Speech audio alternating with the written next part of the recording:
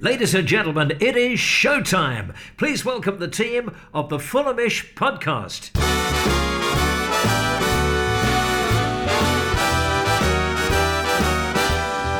It's the Fulhamish podcast, your independent voice of Fulham FC, here to talk about a frustrating 2-1 defeat at the Cottage, 2-1 to Aston Villa, and, if you believe the Fulham crowd, the referee as well. My name's Jack Collins and I'll be your host today. And joining me on the podcast, I'd like to say, is Mr. Dan Cook. How you doing, mate?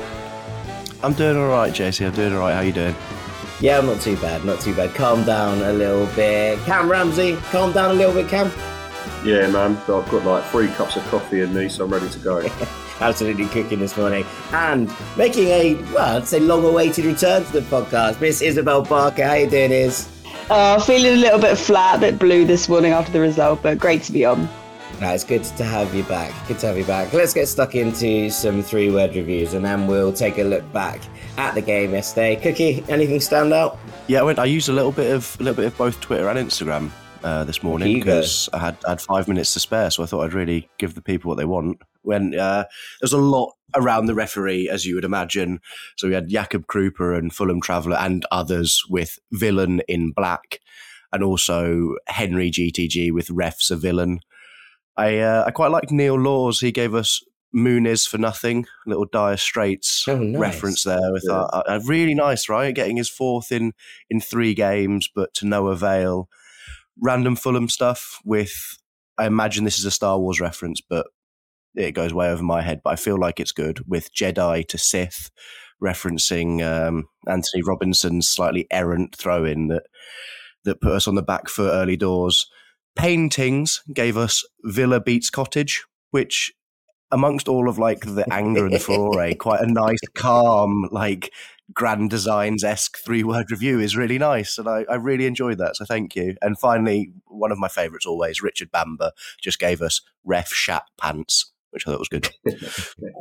Right, that's where we've got to. I think we can start with the ref, and then we'll move on from it. It was Lewis Smith's first game as a Premier League referee, Cam, and I don't think there can be any doubt that it wasn't a particularly great performance. It just felt like he lost control of the game towards the end of it. And considering Fulham were the one trying to force a way back into the game, that worked against us. Just in terms of, as those kind of situations play out, they're always going to be one team trying to hang on and kind of shut the game down, and another trying to make it quicken up. And with an inexperienced ref, Villa were just able to guide that home a little bit. And you kind of add to that Fulham were a little bit naive. Yeah, I mean, it's a massive, massive learning curve for Smith. Obviously, being 30 years of age, extremely green to the perils of what top-flight football can obviously throw at you as a referee. I think he fell for quite a lot of Villa's late-on play acting and gamesmanship, considering they make, more or less a living themselves out of running that rule in the closing stages when they've got something to hold on to. But yeah, to put it bluntly, I personally thought his debut with the notepad and the card was absolutely wank.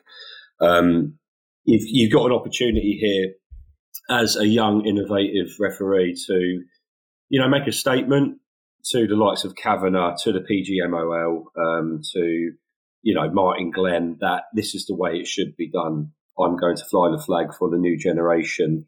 I'm going to get out there. I'm going to stamp my authority. I'm going to be, impartial. I'm going to obviously try to calm things down as much as I possibly can do, whilst letting the narrative and the flow of the game obviously take its course. But it proved in the final 10 minutes when things were heated up and fraught that he just couldn't cope.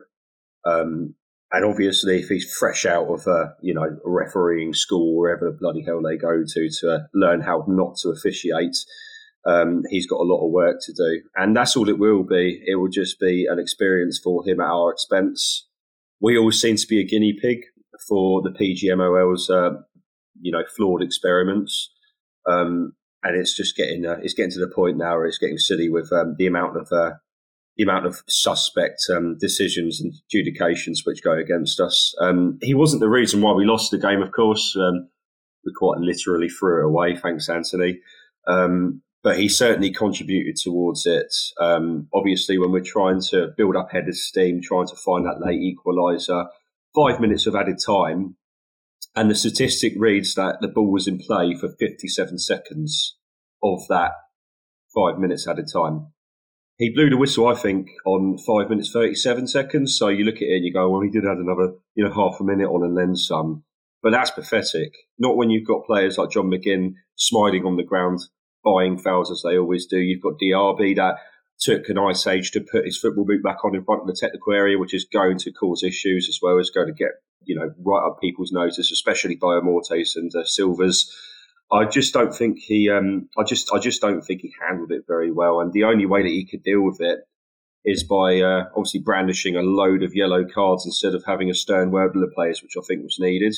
And this is exactly where the whole pish posh bollocks of the blue card will have to come into play, because I think a few people, especially Fulham players, needed a bit of a timeout.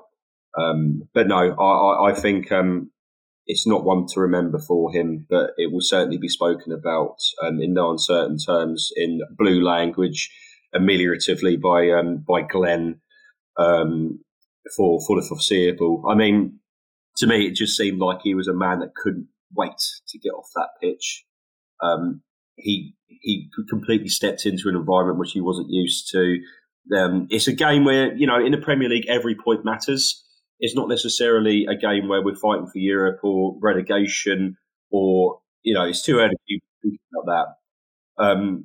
But every point is important, and he just couldn't wait to get off that pitch so he could nuzzle Martin Glenn's boobs and have his back of his head stroked like a good little boy, because he's nothing more than, an officiating PGMOL fleshlight. Another one for them to pump, and that's what it is.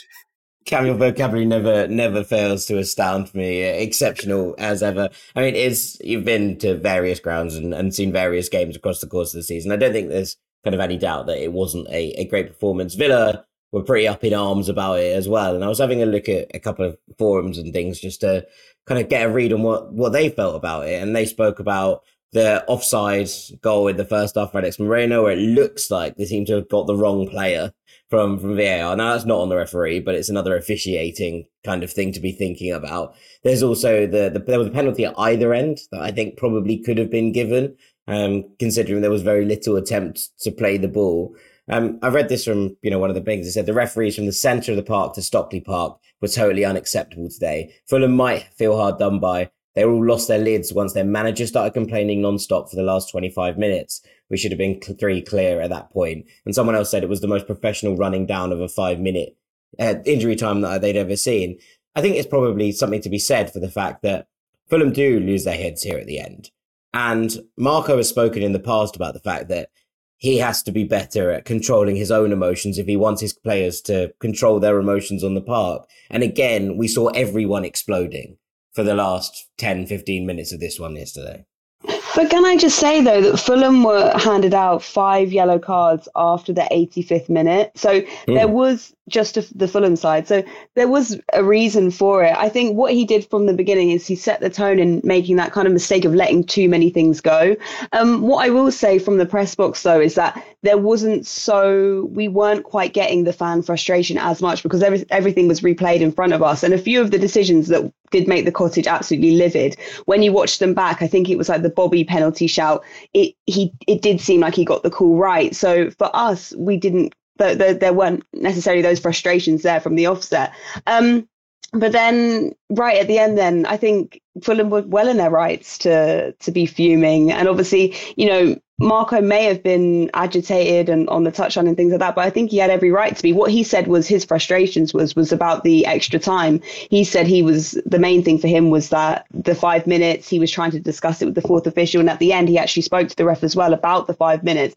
He was very calm after that. He said, I spoke about it. I questioned it. He gave his reasoning about it, and I've got no more comments to make. So I don't think it was as bad as we've seen Marco before. But I just think, as I said, I think we were in our rights to be pretty livid at the end. I'm just going to say, I do think that for a referee on debut, refereeing for a Villa side who are, self-professed masters of the dark arts, like they've got players that know how to do this. Villa fans weren't surprised. about how their team handled those last 10, 15 minutes, and they loved it. And we would have loved it if it was Fulham. Like there's been periods when Fulham have managed games like that, and we were like, it's nice to see our team just be knobs for 15 minutes and see out a game, because like that's what you want. Ultimately, those 3 points are so valuable wherever you are. And so that's tough on the ref, and I think he fell for it, and we fell for it. Like I think both parties are at fault. You know, we should have known that was coming, and by enabling it, by putting in stupid challenges in nothing positions on the pitch that help them waste more time, going up in arms, like just focus on the bigger picture here. And I think it's frustrating with a team that's full of experienced heads that we didn't actually take a moment to be like, right, let's focus on the task in hand. And the other thing I wanted to say is that I don't think it's necessarily a coincidence that we are quote unquote guinea pigs for new referees in the Premier League, because I'm certain that one of the things that goes into consideration is fan atmosphere as to where a referee refs their first ever Premier League game. You're not going to drop them in at an absolute cauldron, because that's like the worst baptism of fire for a referee, isn't it? And I think that they might look at Craven Cottage as a potentially safer place for a referee to have their first game, because how bad's the crowd really going to turn if you compare it to somewhere else in the Premier League? And I don't think it's a coincidence that twice this season we've had debuts. Yeah, no, I think that's probably fair enough. Let's get to the game, shall we, and the action. And Cam, it was a bit of a funny first sort of 20 minutes or so, where neither team really jumped into the ascendancy of this one. And actually, you come to the first goal, which was, as you say, thrown away by Anthony Robinson, and Ollie Watkins picks it up and slots home. It did feel like at that point, there was not much between the sides, and it was going to take something either excellent or stupid to open the scoring. It turned out it was the latter. Yeah, well, typically for Fulham, we're masters of our own downfall, aren't we? It always tends to work that way. I mean, Villa's second goal was very, very well worked.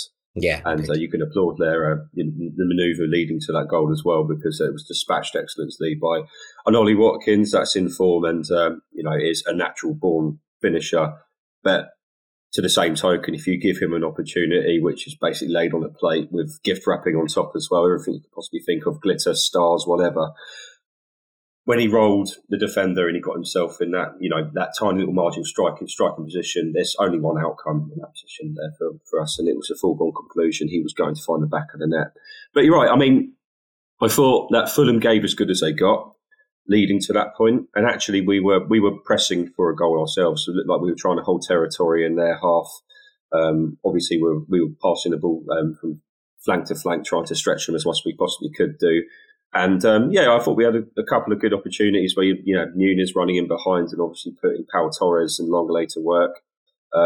It looked like there was something in it for us, and if we had found the first goal, then it would have been a completely different game. It always is.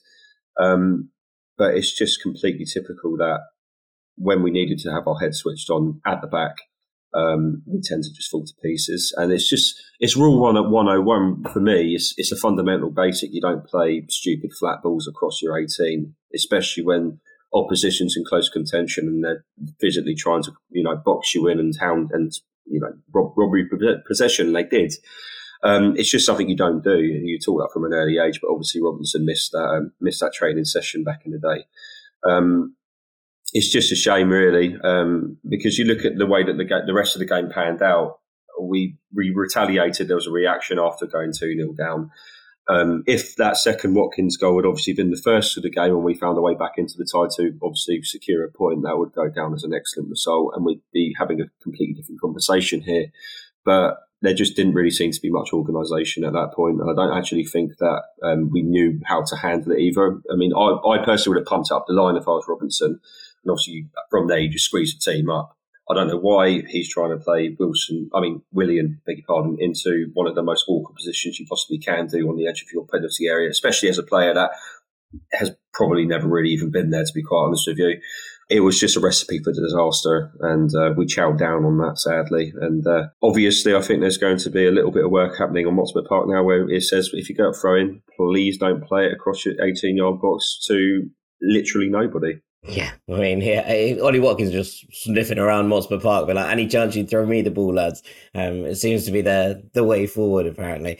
I thought there wasn't loads between these two sides, which, considering that Villa are, still in top four contention and definitely within European contention, whether that be Champions League, Europa League, or Conference League, I think that's probably a nice indication of where Fulham can be on their day. Now, it wasn't a full strength. Villa side probably wasn't quite a full strength Fulham side either. Just couple of players missing from the bench.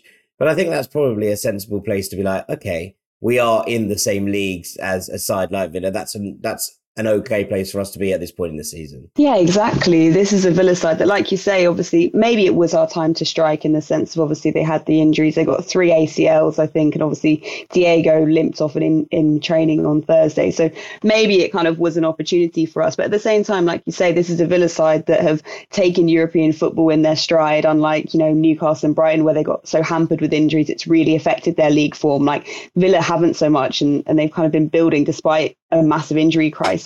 I think, yeah, like you say, it was a good measure. It's not particularly like a really bleak mood following that. I think we slightly only really had ourselves to blame. I think Marco said in the press conference, we punched ourselves. And I think that was kind of a weird, mangled, good description of what we did, to be honest. Only sort of really had ourselves to blame, and just that moment of gifting them a goal, I guess, was the difference, and that first goal was the kind of the difference maker. But a pretty good measure for us, to be honest. Yeah, I mean, Pau Torres back for Villa, and the difference that they're able to play out from the back when he's there and when he's not is huge. And we're talking about a team that have pushed all season, at the very top of the table. Now they've dropped off a little bit, fine, but those injuries have started to play. I think that when you kind of accept that it's not going to always be perfect against the bigger teams, Fulham created enough to probably push for a point yesterday, and the Adama Traore chance late on is one that will haunt us for a little while. I did see some Villa fans being like, oh, it's good to see he hasn't changed whatsoever since his Villa days, missing a big chance towards the end.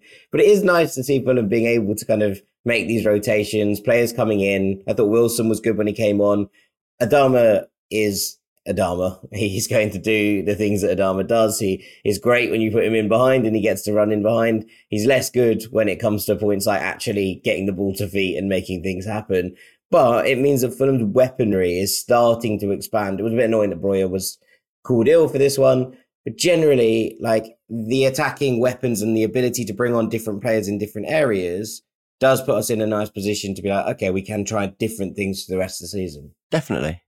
And my take on the Traore chance, the way I see it, is that he is the only player in this squad who had got on the end of that pass and broken through that defence, and the last player in that forward line that I wanted to be on the end of that chance. It's like one of those, what do you do? I thought it is a real catch-22. He gets the chances that no one else gets, but he doesn't bury them. But I thought he played pretty well when he came on yesterday. I thought all of Silva's subs actually did work, which was nice to see, because we've spent the past 2 months with subs that are being thrown on by default because they're the only players who are sat on the bench, and you've got to bring someone on. Whereas actually yesterday there was like a calculated, this is how we're going to try and change the game, and it really worked. Harry Wilson is pretty much always lively when he comes off the bench, and a lot of people will be asking why he's not starting games, but there is also the thing that he is such a game changer when he comes on, because he just gives you something different.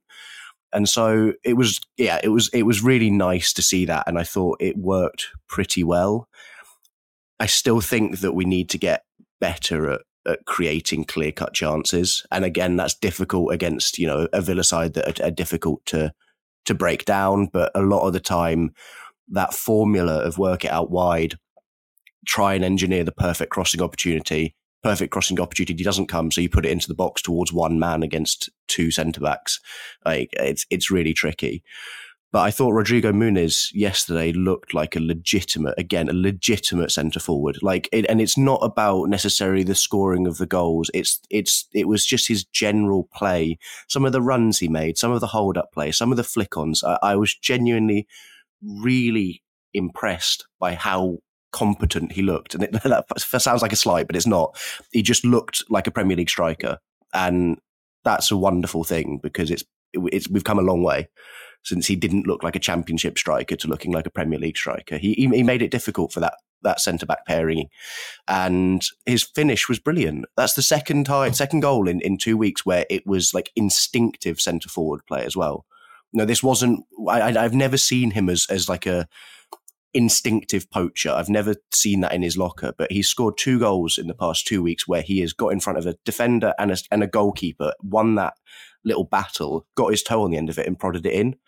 And having a striker like that now as an option is huge. And I hope it continues. And I think you guys said it on the Thursday Club that if we have to pay £4 million to give us a firing Rodrigo Muniz and leave Breuer on the bench, I'm all for it.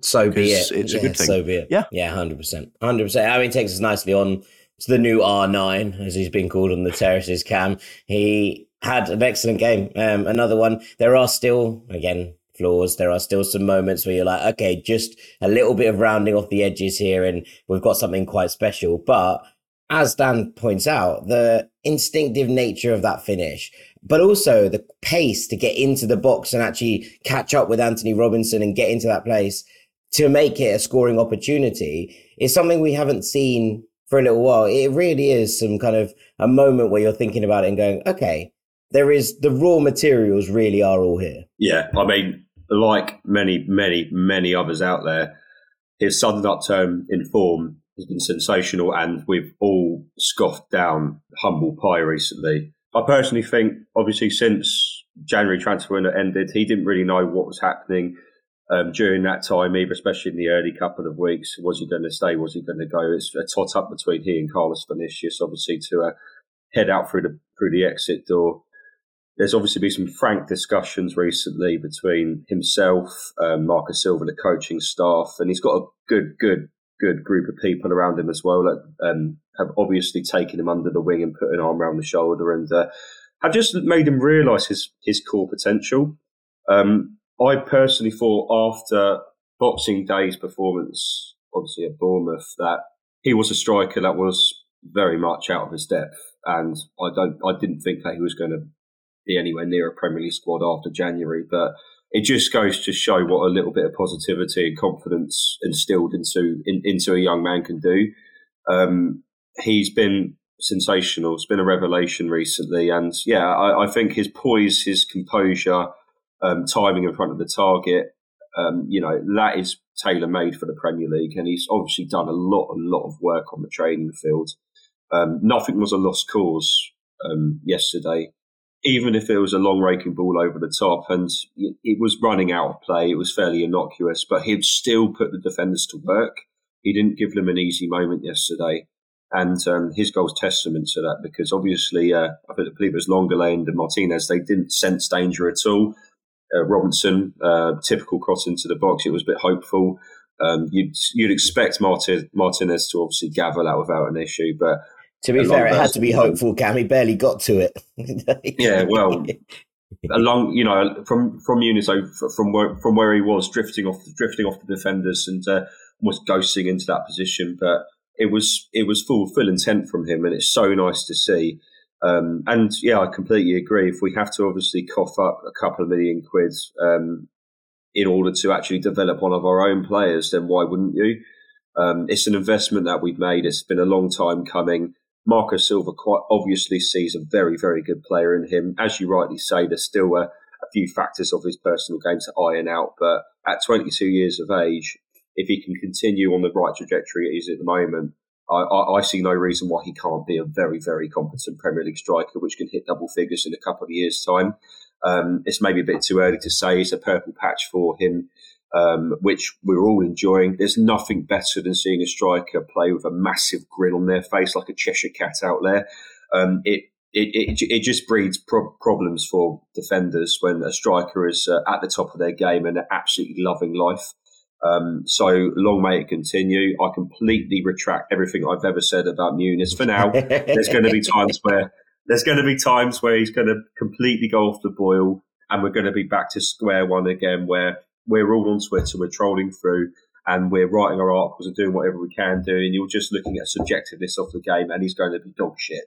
But at the moment, he's completely changed my opinion, and I hope it stays that way, because because I don't want to say anything bad about him again because he's obviously just such a good kid that's trying his absolute hardest out there, and that's all we can ask for. Yeah, absolutely. I mean, Cam said it in terms of, he's feeling himself at the moment, which is obviously nice. But also that amount of coaching and development that must have gone on behind the scenes to turn what was a very, very rough diamond into someone who now looks comfortable within a pitch of very, very good footballers. And, as you kind of look at it, Longley, okay, isn't Villa's first choice, second choice, third choice, or probably fourth choice centre back. And there's a reason that he's dropped down the pecking order. But Pau Torres has had a phenomenal campaign. And I thought that Muniz gave him a real good run around, at least when Fulham did have the ball. I think the credit has to be given to sort of that Brazilian contingent and his surroundings at Hotspur Park. I mean, having spoken to a lot of players, they always say that there's kind of like, and ex-players as well that are still in touch with the club, they always say this sort of, Marco's brought this feel-good factor back, like similar to the days of Hodgson and things like that. But you can just tell how Willian has become virtually a family member to him. Like there was a moment on the pitch yesterday, on Saturday, and Willian just sort of, they looked at each other and he just urged him to get at Martinez to go put pressure on him. Like he was still sort of looking at Willian for this reassurance, this advice. And it was really sweet. And you could just sort of tell how much he looks up to him and how his guidance is so important to him. And I think that has really brought the best out of him. And I think he just feels really comfortable. He feels at home. That's the kind of vibe I'm getting from talking to people behind the scenes. There is that family feel and that's brought the best out of him. It's no surprise. I think we'd all be the same. Like if you felt really kind of out of place, you're not going to be feeling confident and the best isn't going to be got out of you, but he certainly feels that in Hotspur Park at the minute. Yeah, I mean, there was a moment, Cookie, yesterday where in a moment of frustration with a lack of pressing from Muniz and Pereira, I was on Martinez. I stood up and was like, call yourselves Brazilians. He's Argentine. Get stuck into him. But I think bringing geopolitical concentrations into the cottage yesterday was maybe not my strongest point. I did want to just touch before we end this first part, Dan, on the return of Bassi and Iwobi. And I thought they both made a really positive impact. Iwobi in particular started out on the left, moved into the centre, was at the heart of everything good for Fulham once he got onto the pitch. Yeah. It's so nice to have him back. I'm such a huge Alex Iwobi fan, and just the way he plays. There is something awkward about him in terms of like his movement and his control, but he's just, I want to say, a smart footballer, but also he is instinctive. Like it's not that necessarily he seems like he takes time to think about what's the right option. He just knows how to try and create things, what spaces to pick up, and I think he brings us something really important in this team, and the fact that he can play anywhere across that three in behind the striker as well is fantastic, because he comes on and it allows you to make other substitutions around that, which mean that Harry Wilson can come on and he can go out wide. That's fine. I'll drop into the middle. Traore's come on. I'll shift back out again. Like that flexibility that it gives us, and I think it also that rotation you get. I think sometimes Pereira can just be a bit static in terms of he picks up just one section of that pitch. He picks up that central section through the pitch and you get a bit one-dimensional, whereas suddenly when you get Alex Iwobi on, his ability to drift out into wide spaces, pair that up with Harry Wilson, who likes to drift inside, it's a really nice pairing, and I think it also creates that space for Anthony Robinson to get down the left flank.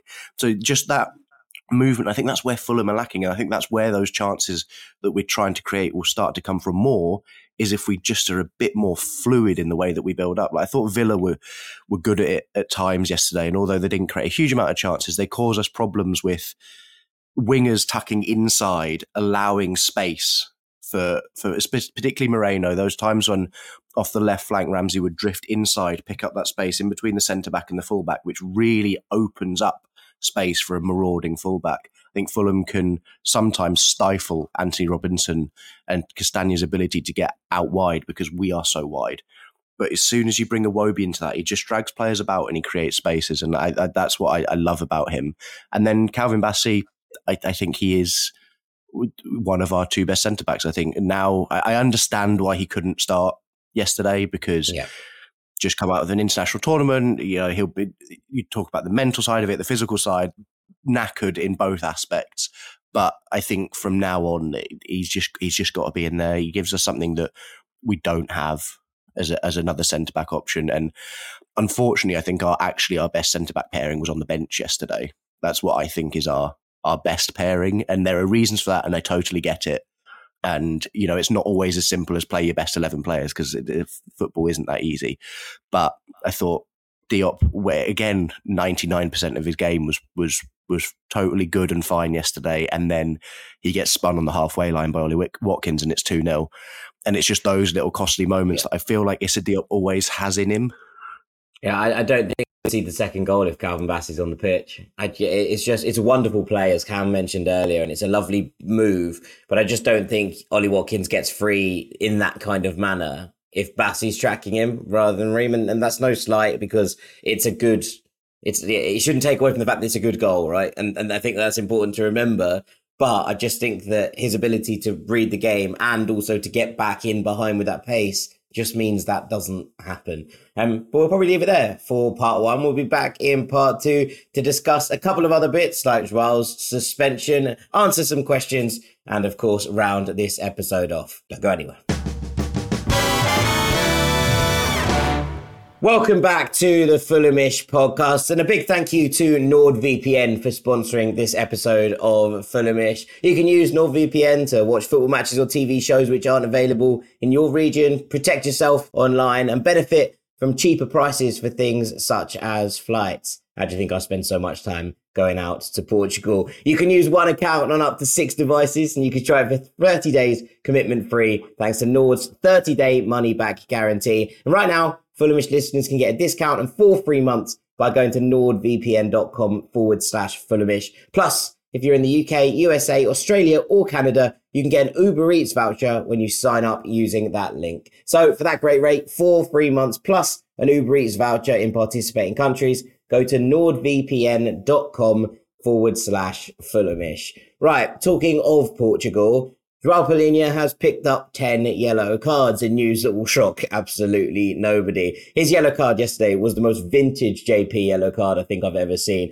Just completely and utterly taking someone out after Muniz had been put in a headlock for a little while and ending up on the wrong side of that decision. But it does mean he's going to miss our next 2 games. We've got a couple of questions on this. We're going to start with this from Rick Cardis. He says, now that Joao's been banned for 2 matches, who should replace him? I don't think Lukic is the answer. Reed could be. I'd actually like to see Bassey play CDM. Your thoughts? What do you reckon, Cam? I'm not completely convinced on the Bassey at CDM shout. No, I'm not either. I just got back into the squad, and quite obviously he's an absolute monster at left centre-back, so I don't know why we want to tinker with it again. In that respect, I don't think Tim Ream... despite what I said a couple of weeks ago, quite obviously he hasn't necessarily got the legs anymore to keep up with the actual pace of the game, despite the fact he reads it very well. So no, leave Bassey where he is. I think there's only really one option, and that is Harrison Reed. Sasha Lukic doesn't have the expedience that Joao Palhinha does, and the only person that can possibly keep up with his work rate is, of course, Harrison Reed. Hopefully not in the same kind of swashbuckling manner. We need Harrison Reed to be available for at least for the next 2 games. So just cover the ground and make it difficult for the opposition to break through, essentially. But yeah, it's a shame. It's a shame Joao Palhinha's obviously picked up his 10th yellow. It was inevitable. You could see it coming a mile off. And actually, I just wish he broke John McGinn's legs and sent him into orbit. If he was going to get himself banned for a couple of games, at least make it worthwhile. See how that little prick smiles when he's reeling around on the floor with 2 dangling limbs. But yeah, Harrison I was trying to Reed, avoid John McGinn topics, because I knew that Cam was going to go absolutely off on one, but he's managed to squeeze it in somehow anyway. I'm done now on that. I don't want to spend my time talking about that hunchback little shit. So we'll carry on, won't we? So yeah, for me, it's Harrison Reed.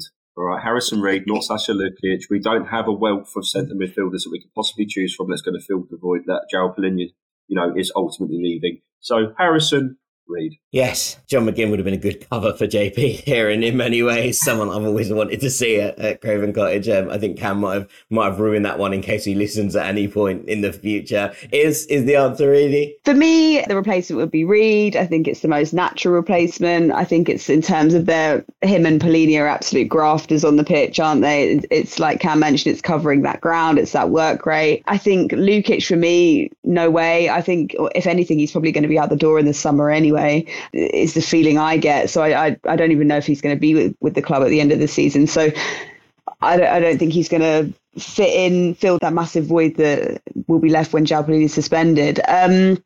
Bassi also, it seems a bit unnatural for me, and I think Reed is, as I said, the natural replacement there in terms of that, just stylistically and what they offer is probably the most similar to Palhinha, although you can never really fully replace him, can you?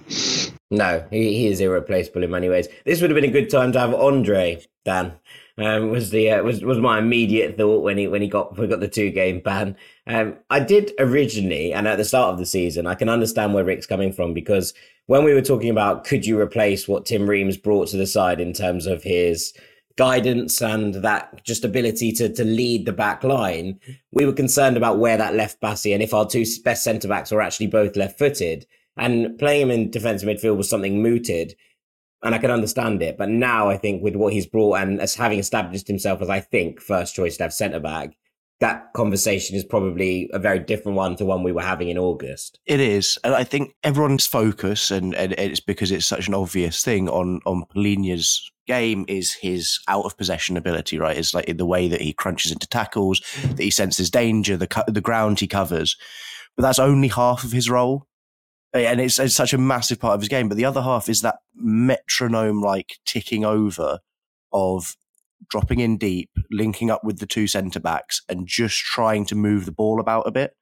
And in that position, that's a real specific thing. Like there are certain players who are just fantastic at being able to just help move the game along from the base of midfield. And, you know, we've had some players at it who have been great over, you know, the past few years. You think before Palhinha, we had Seri doing that, and that ability to just try and dictate the tempo from deep is super important. And I don't see Calvin Bassi as someone who can do that. I don't see him as the person who can link up the play. And so that's obviously the out of possession stuff. Harrison Reed is absolutely the closest resemblance to Palhinha. And I don't necessarily believe that this means that Lukic should play, but Lukic is probably the closest in terms of the in possession stuff. That's what Sasha's actually quite good at, and we've seen it a few times this season. I'm thinking Arsenal away, he was quite good at it. That recycling of possession, moving it about, it's a big important part of what we do, is that deep build up, and Sasha's probably the best at it. But the problem is his out of possession stuff isn't there, and so that's that really tricky balance. Is we're trying to fill two roles that Palhinha carries out. His out of possession is in possession, but we've only got players that do 50% of those. And that makes it really difficult. And it's still silly that we're now in February and we haven't thought that maybe, just maybe, we need like a backup defensive midfielder. Like we've got number 8s coming out of our arseholes and we don't have a number 6. Like it's true. It's true. I mean, look, the next 2 games are obviously United away and Brighton at home. Is there an argument to suggest that at least in the United away game, that both Reed and Lukic play to try and shore up the base of that midfield and actually just allow a number 10 to thrive ahead of it? And maybe that is TC playing further forward, which then kind of tucks you into a little bit more of a cohesive midfield 3? Yeah. I think that's what we've seen before. And I absolutely wouldn't mind it. I think, to be honest, my preference, I think, is that you let, and this is obviously there's the downsides to this that open it up, but I think that Harrison Reed, you let do his marauding box-to-box, all-action Duracell bunny work, and don't sit him at the base of midfield, because I don't think he's that player, and you let TC take on the mantle of rotating play from deep, and now that does leave us exposed, but you've just got to bank on the fact that Harrison Reed's going to cover enough ground to work against it, because as much as I really try and like Sasha Lukic, I just don't think he's built for Premier League transition-based football. I just don't think it works. And I actually, in possession, he's really quite nice, and he's quite nice to watch, but I can't ignore his lack of pace and his inability out of possession. And then ahead of that, you still keep your dynamism. You pick Andres Pereira, Alex Iwobi, someone in the 10 that adds a little bit of drive to you. Yeah, well, I mean, actually, that's a nice little segue, because we've got a couple of questions on this. BCB Cook says, has Pereira passed his best? Cam, he says he's not the same since his ankle injury at the end of last season. And Luke Balshaw said, Pereira, thoughts on what he brings to the team? I don't think he's passed his best. I certainly don't think he's hit the heights of what he should do. But again, I still think there's there's an element of him trying to get himself back into a confident state of mind as well. I know he's had his injury problems recently. He's had to shrug off, and mentally that can also take its toll on the player. And there's no time frame on it either. You can't just snap out of it suddenly I'm better and I'm going to start switching up 10 out of 10 performances. But yeah, I do agree. I think sometimes he's a tiny bit linear with his play. Against Villa, he did drop deep during the first half to try and retrieve possession and obviously build from the back and just be an extra playmaker from deep, just to obviously aid things moving forward. But you need him in behind. You need him just literally within 10 yards of the striker, just so they can play off each other. And we don't see that enough. The link-up play and obviously the interactions that he had with Muniz were few and far between. And I think we could benefit from that, obviously centrally. But I do think sometimes he's inactive when he needs to obviously get himself involved a lot more, and he doesn't necessarily he doesn't set the tone. He doesn't necessarily set the pace for us moving forward. But I don't think he's past it. I love what he brings to the side in terms of his his crossing and set pieces. They didn't necessarily work out particularly well yesterday, but he has got a very, very good swing on him. So in that respect, he's an asset. He's an asset there. But no, I think in terms of being a hard hitting, energized number 10, which he should be, he isn't that guy. Maybe he is going to develop into a deeper player, a deeper lying player. He doesn't necessarily have to cover too much ground going forward. He can just pick the ball up and play those simple 10-yard passes to keep things ticking over. But that's yet to be seen because we don't necessarily have too many options in behind strikers other than himself and the Iwobi. So you're going to need that rotation there. And I think that's where he's going to be for the rest of the season, of course. But no, of course, we can all sit there and say I'm disappointed with his output.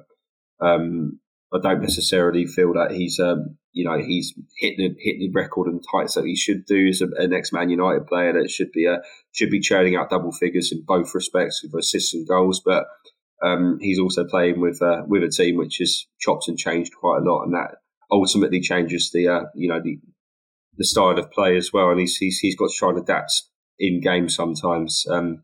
It's hard to put a finger on it, but I don't think he's past it. But yeah, certainly not overly impressed with him. I don't know if you saw it this way, JC, but I thought yesterday, and I thought for like 95% of the game, maybe not quite that much, maybe 90%, that Andreas was ineffective and also to the point of like negatively contributing against us in possession. And there was a moment in the first half which I thought summed him up so incredibly well, was that he fought really hard. He nicked it in the middle of the park, and he went to play a very simple straight through ball to Rodrigo Muniz and fluffed it completely. And you've done all of the hard work and literally the thing that you're meant to be best at, you fluffed. But then the other 10%, I thought he was one of our most influential players.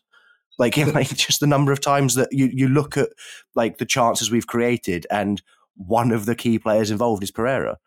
And so I think it's really difficult because you sort of almost have to work out whether that 90% is worth it for the 10% that he provides at the moment. And that's tricky, because I actually thought there were times when I saw something happen. I'm like, oh, actually, Andreas, you know what? That was, I liked that a lot. That ball you put in there, perfect. That run you've made, brilliant. And so I find him such a difficult player to evaluate because he frustrates me so much, but also it's hard to deny that he is constantly involved in our attacking play. And some people might say that's just by the fact that he plays in number 10. So he's going to always be involved, but I don't think that's necessarily the case. And the number 10 is such a disappearing position in modern day football. Like, people have spoken about it, and it's actually so easy for a number 10 nowadays to be completely invisible for 90 minutes of football, because they're just not in that system. And Marco Silva is unusual in his sticking to having that as a position, because I think a lot of teams have seen that 10 drift deeper and shift into a more hybrid role, whereas Marco is still holding on to that number 10 role. And so it's a really tricky one. I still think I'd like to see Iwobi get a run at it, because I just really like Alex Iwobi, but also I would be happy with him playing anywhere from 8, 10 or on the wing, because I just think he makes us better when he's on the pitch. Yeah, agreed. I think it's an interesting one, because you look at the actual output, as kind of Cam alluded to, it's 2 assists in 14 games in all competitions, which isn't particularly great for someone who is meant to be the creative hub in the attacking third. But equally, sometimes I watch him, and there's a moment I think yesterday where it's a pass, it's out to Bobby Reed or Adama Traore. I can't remember exactly what point in the game it was, but it was out to the right winger, and the pass is so crisp and into feet, and it's like there are so many players who, when you play that pass, it has to be checked back, or the player ends up going back on themselves or slowing the run. And it was the perfect weighted ball. And look, there are obviously mistakes. I'm not suggesting he does that every time. But in terms of his distribution wide, I think that Pereira is the best that we have in terms of allowing players to run onto things from deeper areas. And that's what you change if you put in someone like Iwobi, because Iwobi doesn't do that. He's more like to hang on to the ball. Look, that doesn't mean it's a bad thing. It's different styles. But he's more likely to try and shift the player and get a shot away. And maybe that would mean that the output goes up, but actually other chances of higher quality, I don't know. And so it kind of leaves you in a dichotomy, is in terms of they're very different number 10s, and yet there's probably a space for both of them in this system going forward. Did you ever watch that BBC CBB show called Trapped? And there was like a saboteur in the side, and they do a really good job of like being amazing. And then just at the last minute, they like sabotage the whole thing. Jack, you look a bit lost. Stay I'll bear with you. I think I know where you're going.